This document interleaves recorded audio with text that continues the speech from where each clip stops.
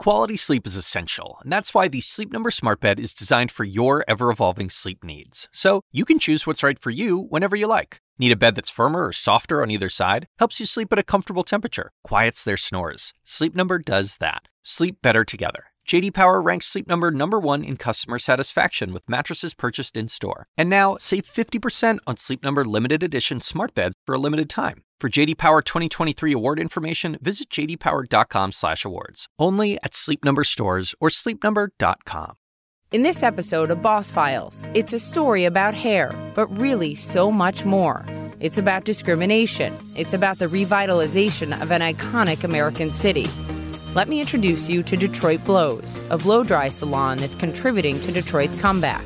I think for a city that fell on hard times and had to be patient and had to rebuild new things and new industries and try and figure out how it crafts an existence for itself that's not reliant on a single industry. Right. And we're able to be a piece of that, but also be a model for a business that really has reinvestment at its core. Actress Sophia Bush is teaming up with entrepreneurs Nia Batts and Katie Cockrell as a partner and investor. They say many hair salons are, quote, traditionally segregated places and are committed to building an inclusive space for women of all colors. You see groups of people overlapping and building a community that wouldn't have been happening otherwise because historically those people have been separated into separate areas, spaces, businesses. Sure. And that feels like this beautiful tiny revolution. It feels like a way to steer a ship. Plus, the power of what women can do when they come together and lift each other up. The salon's philanthropic arm, Detroit Grows, funds other female entrepreneurs in Detroit and helps them grow their businesses. I sat down with Sophia Bush and Nia Batts in front of a live audience at the Fashion Tech Forum in New York City. Here's our conversation. I don't think there's anywhere I'd rather be on a Friday afternoon than talking about a city that I love, Detroit, that I've loved and covered for a decade as a journalist, and with two women that I admire so much, having learned about you over the last few weeks. So thank you for what you do, and I'm excited to share their story with you. So congratulations on what you've done with your partner, Katie Cockrell, who's in the audience as well, the three of you. And let's jump in. What would you like to add, Nia, first? Where was the genesis of this idea? I think it very much came from trying to solve for what you want to see in the world that doesn't exist, trying to make sure that you can have an experience that feels inclusive and one that feels accessible. And those are always sort of issues that we've dealt with in a community like Detroit, but that really manifests in different parts of life and work as well. You have said, Nia, traditionally salons are segregated places. Mm-hmm. So when I read that, I was struck. I never thought about it that way, but then I was really honest with myself and I thought back to, okay, what is it really like for me when I go into the salon? And it's true. But people don't acknowledge that and they don't realize that. When did that become obvious to you and a problem you wanted to solve for? I think people want to feel comfortable. I think that when you go into a salon environment, oftentimes, you want to feel beautiful, but it may be that you've gone in and you're looking to really transform in some way. You're looking for confidence. Maybe you have a special event. And for me, it was going into a space and really reading the anxiety and the fear that would happen, across the desk from someone was trying to figure out who to place me with and what they were going to be able to do. A stylist that I would sit in their chair and they weren't quite sure how to kind of manage my hair, and their lack of technical ability really made me think, well, there's nothing wrong with me, but I'm starting to feel and adopt these emotions that don't belong to me. They belong to someone else. And so it was really important for us to create a space and to really hire and train a team that could make sure that anyone that walked in the door would feel comfortable, would feel welcome. And so we've tried really hard to kind of work towards that. Sophia, you've talked about part of the impetus for this business also being the increased cost, like the disparity in terms of cost that women of color often face in salons. And you said, quote, "We decided to turn that offense into a business plan." So how did the two of you have been friends for a long time, but how did that friend grow in friendship and desire to solve for that problem grow into this? I think For us, there were multiple offenses, really. And some of it came from having to be more aware that the world and its service industries don't look like our group of friends looks. Mm-hmm. It is, we're finally entering an era where we're having conversations about the workplace and harassment and race and income inequality, and we're talking about what white privilege looks like, and we're having all these conversations that are very important. But I had to recognize that being a woman who looks like me and exists like me in the world, and having a friend group that is as diverse and intersectional as ours, is also a privilege, because there's so much that I am inherently exposed to by my community of women that some women are not. And it was always very striking for us that depending on where we would go and who would sort of be the person behind the desk, as Nia referenced, if, a group of us has to get ready for an event and we need to go get a blowout or get our hair done or whatever, that depending on that person's perception, the way that each of us were treated in a friend group was different. Did you see her treated differently? 100%, and multiple times. And interesting to see which of our friends who is more white passing sometimes gets a question about their hair texture and sometimes doesn't. It may not be the thing that happened to me, but it happens to me because it happens to my sister. It happens to my best friend. Yeah. And for us to have conversations about what that looks like and feels like, when Nia said, I have this idea for home, and I think perhaps because my career requires that I'm a nomad, so I have to move everywhere, so places become my home away from home. Her home is my home. Like, her parents and I text. Oh, so I love that. Detroit is not where I grew up, but I love it because it's a home base for my best friend, and it's a place that every time I visit, I fall more in love with. And so when she brought me the business plan for Blows and sat down with Katie and sat down with me. Katie has much smarter logistical questions, and I was like, we have to do this. This is a moral imperative. I don't care what the hurdles are going to be. And so between all of us, we really got the logistics worked out, but the passion and the necessity was so clear. And I don't think it would have been perhaps as listened to in a larger market, nor would there have been two women who I care deeply about investing in their home and me being able to say, your home is my home. Right. Mm-hmm. And that for us has been a really exciting experiment and really endeavor on so many levels. So let me just raise your hand here if you have spent time in Detroit, and the airport does not count. It has to be 2 nights plus. That's problematic. That's about 15 people, and I couldn't agree more. I went to Detroit first for work on assignment. I was a cub reporter at CNN, and here I'm sort of covering the downfall of a city, quote unquote downfall. But what I found there was beauty, and then I covered, the financial crisis and what was happening to the automakers, and then the bankruptcy, and then what's been beautiful the last few years has been the revitalization. I love Detroit, and I think all of you should make a point of spending some time there and think about bringing your jobs there and employing people there, and there's brilliant people there.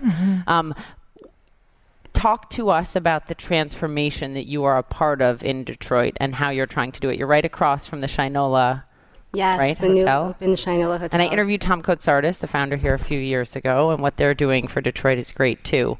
But what do you hope this brings broadly to Detroit? I think that Detroit has always been a city where we make things and make things happen. It's a maker culture. It's an innovative space. I mean, even when you look at the funding ecosystem and market, we were able to raise from friends and family. We also were recipients of an Entrepreneurs of Color Fund. We run a grant program locally, the Motor City Match program. There's a unique funding ecosystem of people that want to make sure that good ideas get birthed in the world.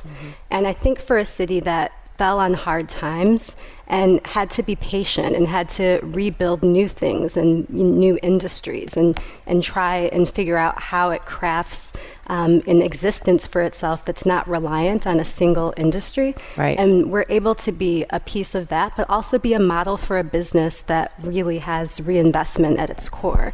I mean, for us, we knew that we wanted to build what we wanted to see, and we did it in a specific way. We knew we wanted to be fully non-toxic.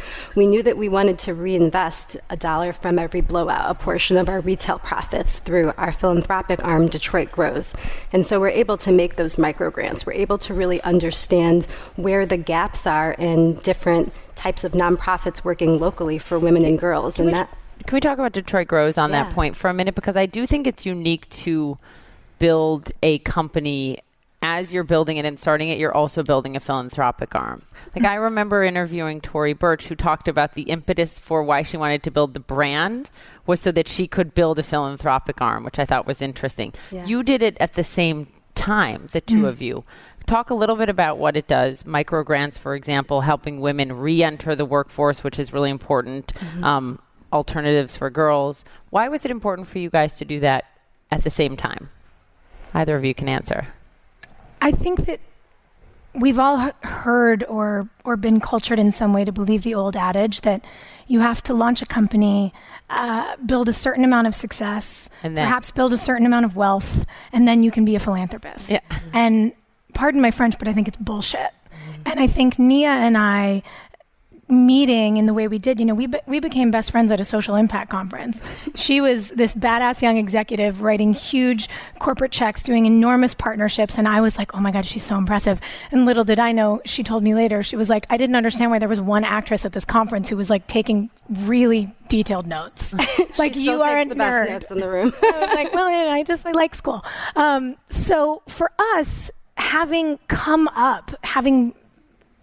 into our adulthood in the world of philanthropy and engagement and civic engagement and political engagement, you see that that's a lie.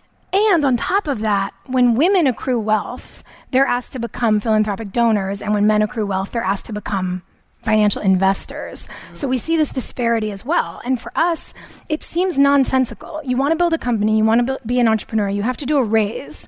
So you're going to do a raise, you're going to be beholden if your company grows and becomes successful to your shareholders. How are you then going to convince them to give away some of your profit? So do it from the jump. Do it from the start. Because as Nia's speaking about, when we make a micro grant, which is very different than the size of the checks you used to write, we are quite literally changing lives of less people, but with no less impact.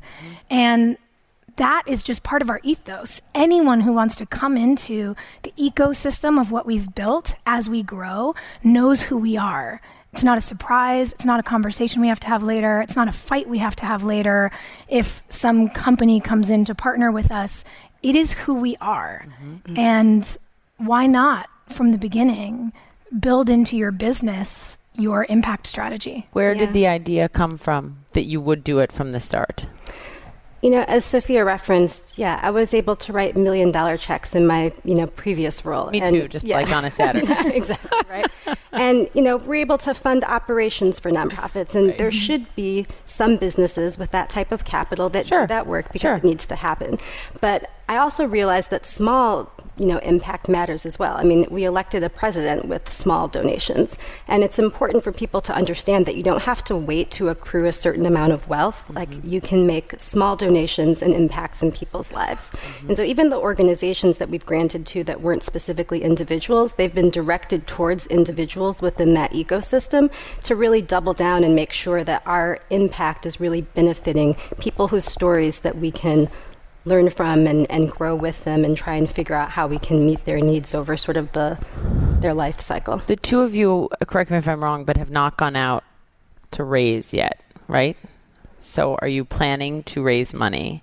And I ask you this because I'm also interested in how you're planning to face the almost solely male-dominated venture capital world, which is highly discriminative. And I mean, just the stories I hear from these women that I interview is just remarkable. Yeah. What do you think, Sophia? Are you going to do it? We have a really interesting growth strategy planned, and I think we're very fortunate, at least in these stages of our conversations. We want to do things a little differently than an average expansion plan and a service-based model might look like. And we're lucky to have the ears of some really incredible women who have done this before, who are giving us very stellar advice. What are they saying? One of them, Cece said something really interesting to us last time we sat down for lunch with her. She said, you really have to think about what you're doing when you go after VC money, because they're marrying you with the intention of divorcing you. Yeah, it's true. And I was like, in X amount of years. Yeah, and I was like, in a romantic sense, that is not a deal I would want to take. And it does make you think about the way that you look for capital. And for us, it has influenced the way we're thinking about what our growth looks like. And again, how it is we want to grow a business, not just for the business, but to create a long-term strategy to generate versions of wealth for women. Mm-hmm. Generate versions of wealth for women. So what does that look like, Nia, in an expansion setting? And I assume you're looking far outside just Detroit? Yeah, we love Detroit. Detroit is definitely home, and it's been a really incredible experience just even on our block. You know, we're next to a salad spot and a yoga studio and, you know, an art gallery and a sneaker store, and you start to really understand what community means relative to even your retail neighbors and what it looks like to build those spaces that are special, and we've done that in Detroit. And I think that we look to other markets that have some similar qualities. And we also understand that, you know, real wealth is accrued through ownership. And what does it look like to then begin to look at real estate investments as well? So helping other women in other cities be owners. Yes, and participating in that process. What does it look like to, you know, think about how we incentivize our employees differently so that if the business is able to become, you know, owners and investors in a different capacity, how does that translate down to the people that actually work in the salon and really make sure this comes to the issue of income inequality, which, I mean, if I could spend every minute of my show every day talking about it, I would. And we do, and a lot of credit to my bosses. We spend a lot of time on it, but this is like the fundamental issue of like, are we as a country okay with this growing income disparity? Or are we going to help lift each other up to be owners, right? Maybe they start working, Sophia, in the salon, but they have a way to work their way up. Is that part of this conversation? And what does that kind of profit sharing look like? If the business as a service model is able to also be an owner of its real estate as we expand, which is our biggest goal. Because who wants to be a renter and get priced out like, hi, we're in New York City. We've all gone through that. Like, I couldn't afford to live in my first apartment that I had here, which was a 5th floor walk up and half the size of the stage. So it's like, we all know it's crazy.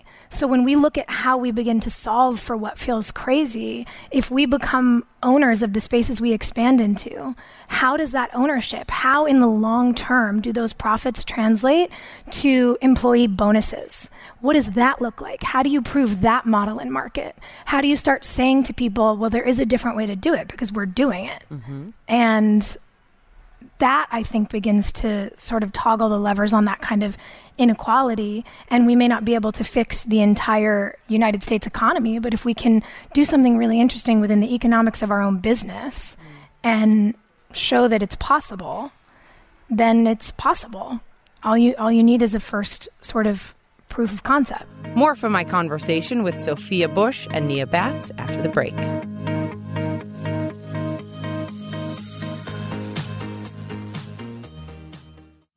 Twofold question, Nia. One, can you name, are you at the liberty to name some of the other cities you're looking at? And the other question is, I will say that this administration has been vocal about small business investment and some policy changes. So I'm wondering if there's something that the federal government could do that would be most helpful for a company like yours right now. Yeah, I don't know if I can speak specifically to markets that we're looking at. I would say that, you know, I think that there's a lot of great models in New York and LA, and those are markets that feel pretty well covered. And I think that we're probably interested in, you know, some more Midwestern cities. Minneapolis, town. Love Minneapolis. Love Minneapolis.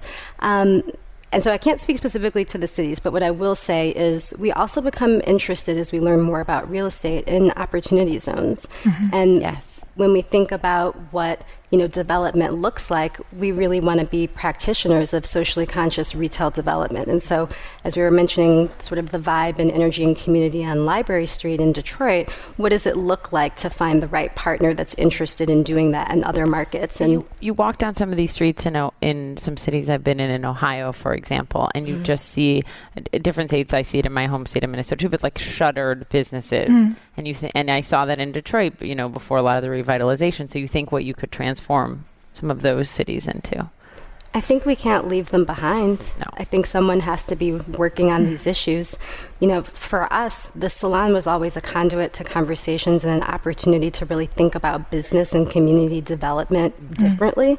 And so we hope that we're able to continue to do that as we look at other markets too. And when you start to think about taking that gamble, which is really, to Nia's point, just not leaving people behind, when you go in as an anchor tenant on a block, as we did in Detroit, other people see your business and they see what you're building, and other interesting businesses come, and other interesting groups of people come, and other women-owned businesses come. And we stand in the salon, whether we're hosting a local elected official to give a talk, or we're throwing a block party, and we see these groups of women all together, meeting each other, talking to each other, speaking on issues, whether it's what's happening in the neighborhood or what's happening in that election that's upcoming, or literally watching each other's babies in the space. And the men who start to come in and say, like, could I get a haircut? Like, can I get my hair conditioned here? And we're always like, of course, you're welcome. We'd love to have you.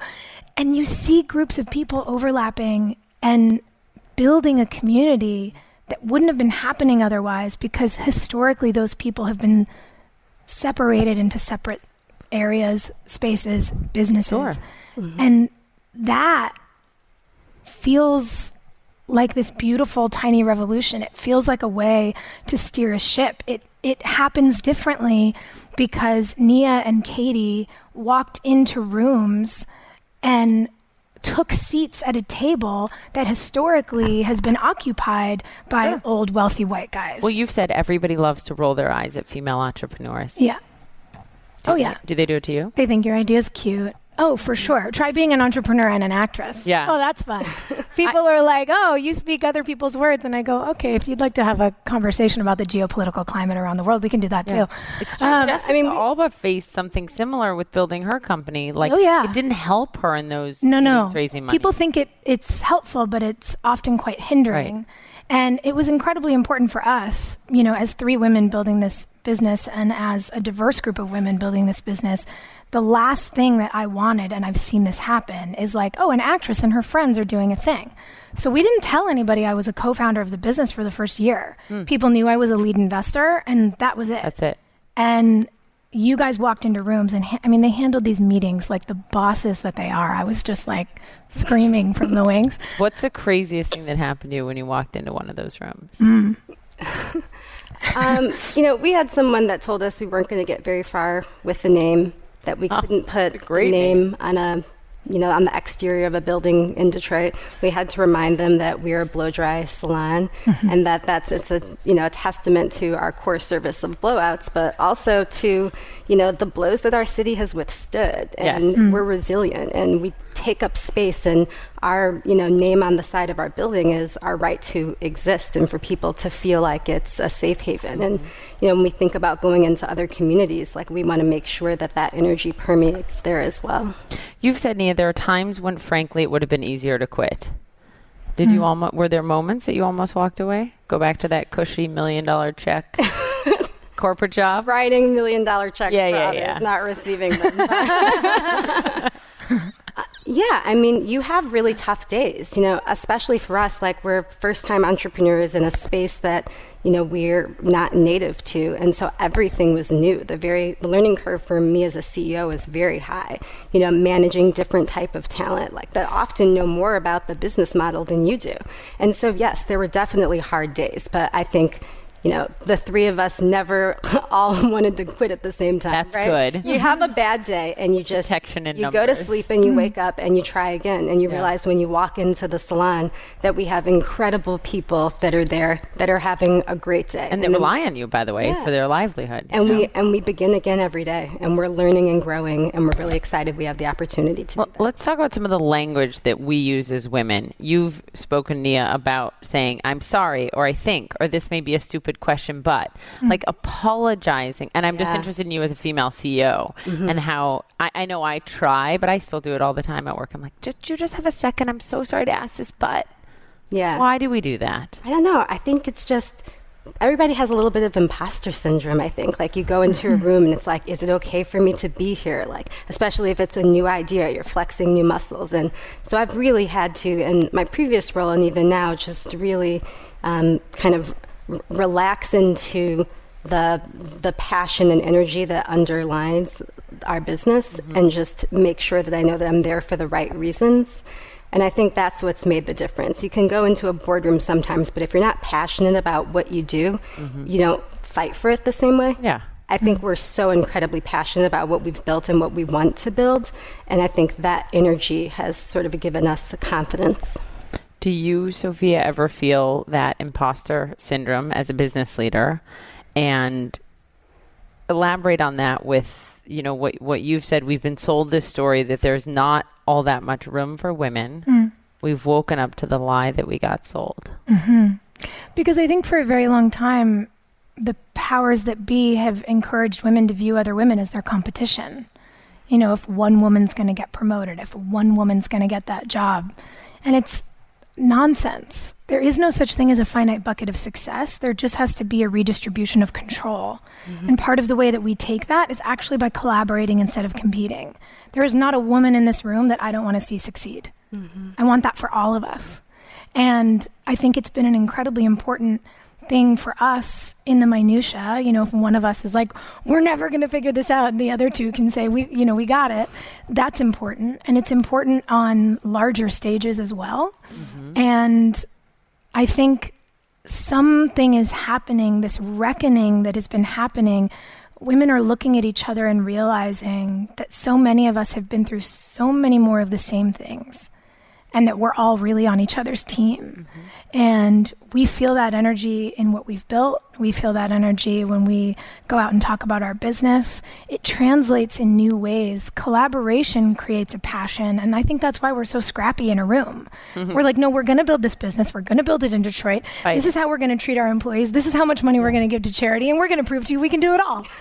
Because we really believe in it.